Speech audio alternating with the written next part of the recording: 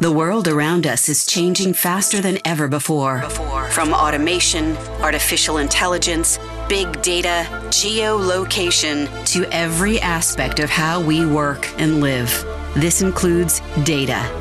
Welcome to Data Gurus Podcast. Our mission is to bring you a real-life perspective on what's happening in the industry and how successful companies and individuals in this niche navigate through the sea of change. Encouraging you to be bold, be brave, and be fearless. Let's navigate the data ecosystem together. Welcome to the Data Gurus Podcast.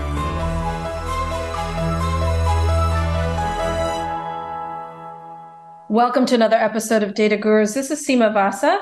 I have Colson Stieber, who's joining me today. He is the co-CEO of Communications for Research, and he's also co-CEO of Ag Access. Welcome, Colson. Thanks, Seema. Did I say that right? You're co-CEO of Ag Access as well? Yep. Okay, good. Well, I know we've kind of tried to do this episode for, it's almost embarrassing to say, maybe we thought about this 12 months ago, almost a year, but we're finally doing it. Yeah. In January, we agreed that we would, and now it's December.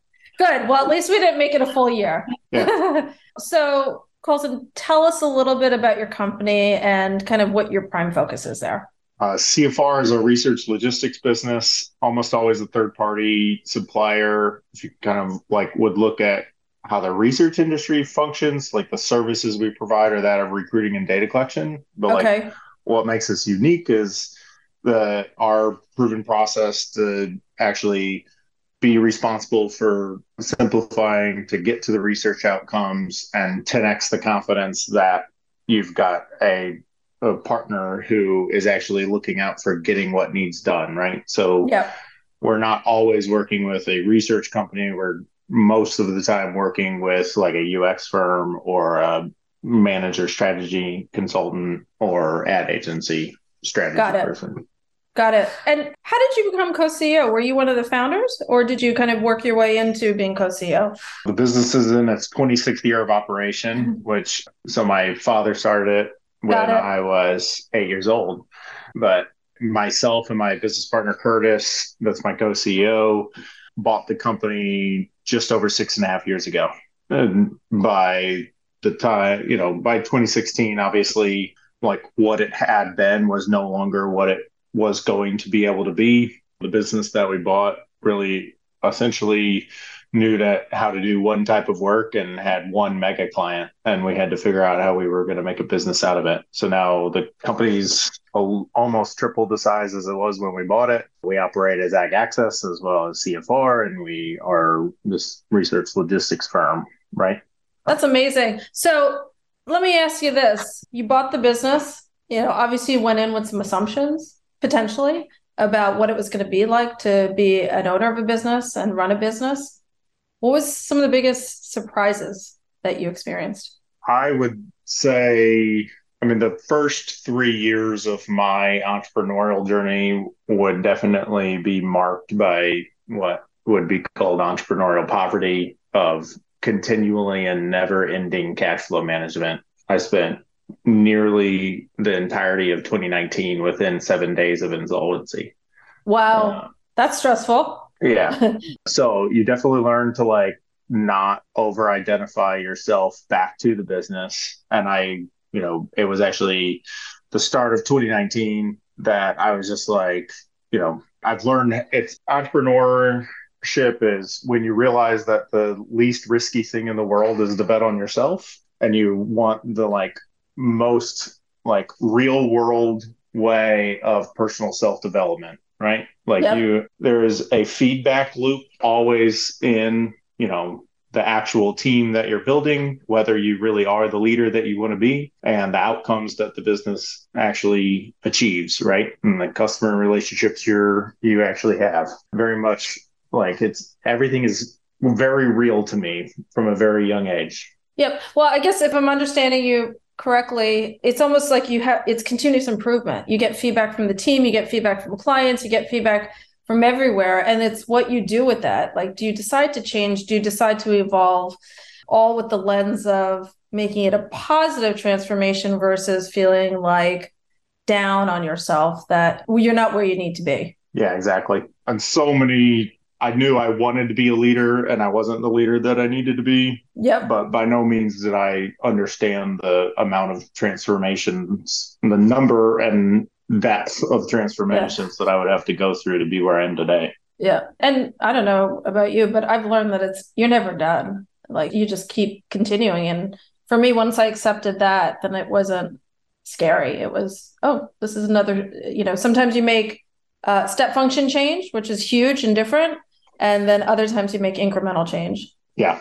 I'm like pretty insane on the whole working to make sure that I have a different job every single 90 days so that I have to make a new decision and like actually be acting in accordance to like who I want my future self to become so that it's only a matter of inevitability of time passing that I'm doing the things that need to be done in order to get where I want to get. It's awesome.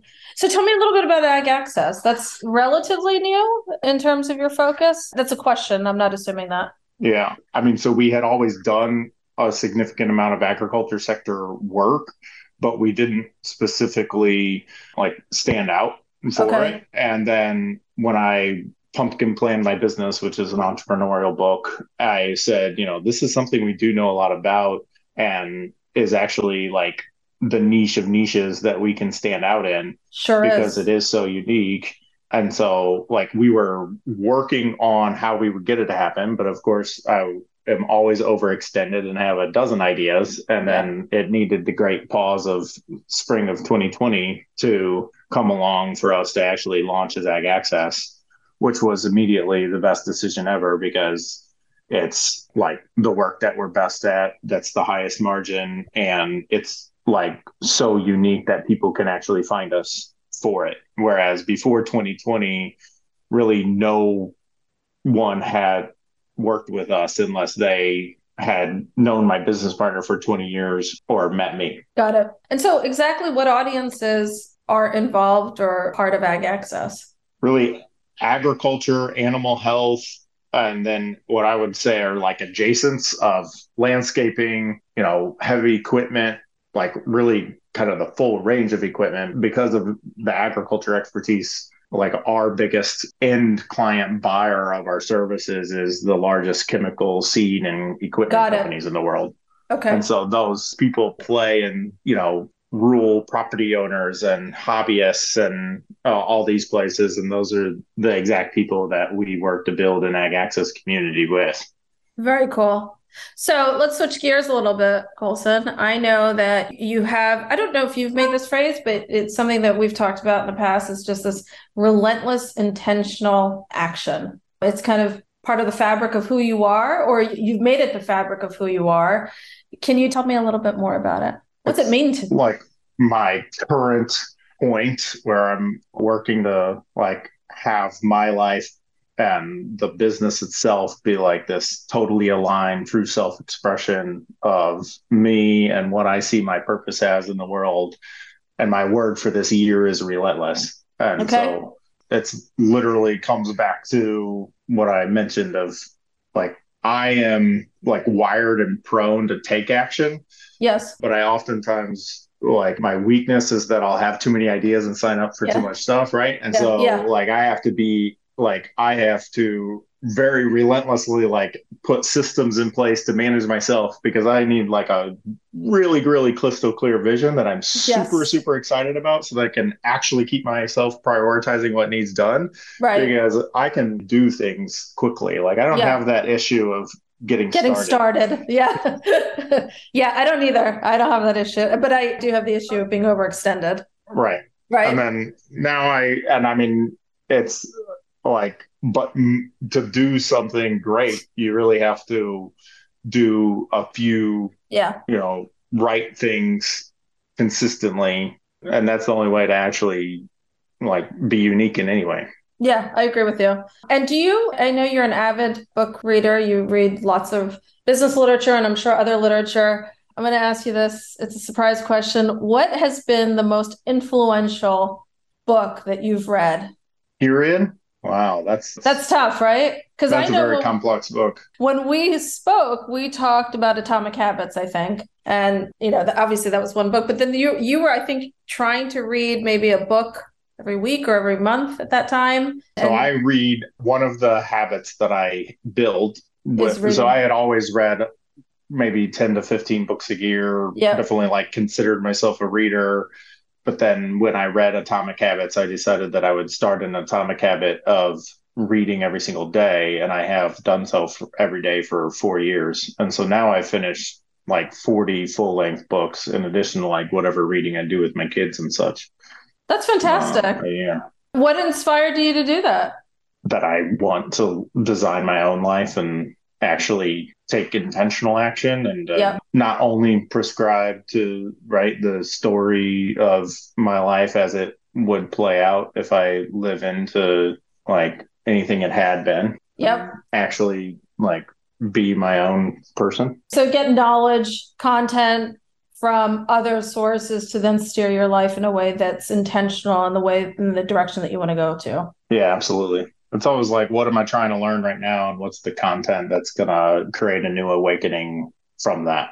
So that principle of that being one of the selections was out of a book around creating internal and external awakenings. And one way to create an Yep. external awakening is to read in depth on a topic. And, obviously there's a lot more people that have done a lot more deeper thinking on every single topic possible. But you're doing your own journey. Right. Right. So, okay, maybe the book question was too hard. I'll ask you, or can you answer it? I mean, I can answer it in terms of, I mean, one of the few books probably the book that I've read the most times over in Yeah. my adult life is Mastery of Love by Don Miguel Ruiz, Okay. which is a book of Toltec wisdom about like self-love. Oh, that sounds really good. I'm definitely going to check it out. Okay. Let's talk about you are also a sponsor, or you're volunteering and supporting the Art and Science of Joy. I was happy to see that. Curious, what made you attracted to being a participant in this? So literally my word for the year is relentless. My quote is about being relentless. And my like basically like the start of my 3 year vision that Yeah. I read to myself every day literally includes in it that goal is to 10x joy and abundance in every facet of my life. So then I like learned about it, and our purpose as a business is to be a community creating opportunities. And so the fact that like I can be a sponsor and have an opportunity to have full access to actually do this quantitative research is Yeah. something that everybody in my company can participate in. And then it just connects perfectly back to like my role as the kind of visionary leader of the Sure. business to actually bring something that is research based back into our business that ties us back into the industry, but is something that will actually make an impact on the 100 people that work for me. That's awesome. You recently said before we were recording that you have been kind of living your best, I don't know what words you use, best day, or recently have come back to that notion of I'm living exactly how I want to be living. Right. I mean, every single day of this week and even last week, because I was on vacation for Thanksgiving, but we stayed home. I wake up at 4:45 a.m. I do my gratitude practice, meditate, and at Wow. the gym at 5:15, do the group training class, finish, come home. On the way to the gym and on the way back, I listen to my book, and then I like get showered, get the kids up. I have 3 kids to get off to school all week, so we do that. And then as soon as they're done, my commute to work is to walk to the end of the block and back. Yeah. And then at 8 o'clock, I'm sitting at my desk and I've already, done over 3 hours of like exactly what I What want you want to to do. do. Like, right. And then I don't have the vast majority of the time I don't accept. And this week, I haven't accepted any meetings before 10 a.m. so that I actually have those top 3 priorities for the week. And I'm able to like dedicate the first 90 minutes to 2 hours to actually working on those rather than getting sucked into the grind. That's fantastic. Colson, what do you worry about? Besides, so I try to not worry in general on a day-to-day basis, but what do I worry about? I mean, I don't watch the news because it causes me to worry a lot. That's smart. What do I worry about? I worry about mental health and Hmm. the insane amount of things would operate very, very differently within my own business. And that's kind of like what I want out of the company is like build a safe enough Yeah. place where there's enough trust that it's at least having a job here isn't the place of strength in life, then creates opportunities for you to go out, be who you want to be. Do you think that, obviously employee retention, satisfaction, you've heard, obviously great resignation and quiet quitting. It feels like there's a lot of companies really focusing on the employee well-being and being able to provide people to be the true selves at work. Not everybody, but some companies are Mm-hmm. doing that.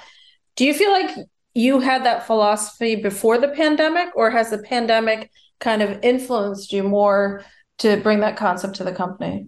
Some of the most influential books of like why I wanted to like own a business and be an entrepreneur was and things were things like conscious capitalism and everybody matters and how do we create an inclusive culture within Yep. the team and do that. I mean there's a lot of lip service and it's very, very difficult to create. I know that within the immediate vicinity of the people that were directly on my team or Yep. reported to me, Yep. that started to get tremendously better in 2019 because 2019 I really took a deep dive on like how do I listen and ask Mm-hmm. better questions. But it's been since 2019 we started implementing an entrepreneurial operating system and really Mm-hmm. actually like ingraining the practices that create that and like teaching people how to be the right kind of boss to create that environment. And I think we didn't have any, but like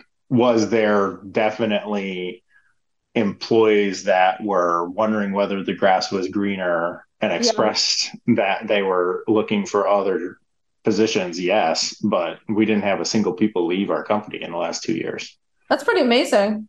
Well, sorry, we had a couple leave like for good reasons, right? Like Okay. Personal reasons or a whatever. Yeah. military spouse or Yeah. like they had finished getting their degree and they went and got a job outside of our industry. Right. Like these things are the good reasons. Yep. What do you think the secret is there? Honestly, the vast majority of I'm a firm believer in the fact that people don't leave a job, they leave their boss. It is literally about the culture. Just Mm-hmm. like I don't get notifications on my phone Mm-hmm. or work after hours. And it's not lip service. Like people actually work 40 hours a week at our Right. company. And we don't manage time while we need to do resource allocation of Mm-hmm. expenses because we're a professional service delivery company. Right. We essentially operate with an open book. Okay. So there's like they have complete transparency to every single detail of their project, no matter what level they're at in the company. They have very clear financial metrics that they participate in being accountable to, and they see their metrics right along of everybody else's and the aggregate of the different teams. It sounds like you've built a lot of trust within the team to be able to be transparent and open about workflow, projects, mistakes. I mean, it's a journey.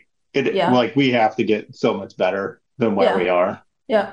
because like it's Q4 and we're the busiest this company's ever been in our Yeah. entire lives. So right now I'm sitting here looking at like the cracks in the system that where Yeah. that's not the case. People don't feel like they can speak up, right? Like, but that's the journey is to like not stop. And it's a long like I love Simon Sinek's Infinite Game Yep. and the just cause, right? And Mm-hmm. so just always iterating back to that just cause. So there's an ability, like good people need to do good work, Yeah. right? And Mm-hmm. so I think people often think change is happening even faster than maybe what it actually is, right? And that may sound like a little bit of like a curmudgeon answer, but it's not like it's just my observation of the world that Mm-hmm. like until there's these watershed moments like a COVID, it Mm-hmm. was totally socially unacceptable a couple of years ago that I would be 1,500 miles away from the closest employee that works for me. That's true. things happen. And I think there's way more, but within any like tech driven solution world, there is a services side to it, right? And so like the reality is that it is changing extremely quickly. And so it's whether do you meet that? And there are a lot of companies who aren't. And I always think as a professional services business, that literally one of our core values is continuous improvement. And we work on 90-day cycles, and we're always literally trying to bring out the issues and identify what needs to happen and like really set new plans. Evolve. And like always think we'll meet it. And there's no, it's not the reoccurring revenue model that's going to get me the highest valuation back from the PE firm. That's not what I'm in it for. Right. You went into this with different intentions. Right. Colson, thank you so much for joining me today. I really appreciate it. It's always fun to catch up. Absolutely. It's great to catch up with you. Thank you.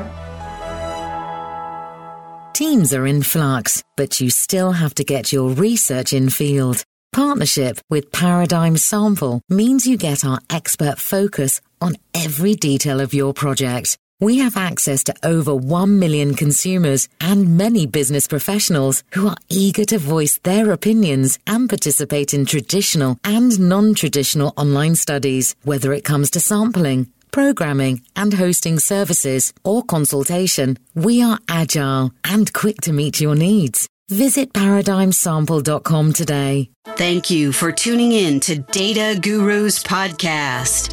This episode has ended, but your exploration doesn't have to. Head over to www.dataguruspodcast.com and access all the resources and links mentioned in today's show. You'll also find bonus content available to our podcast listeners exclusively.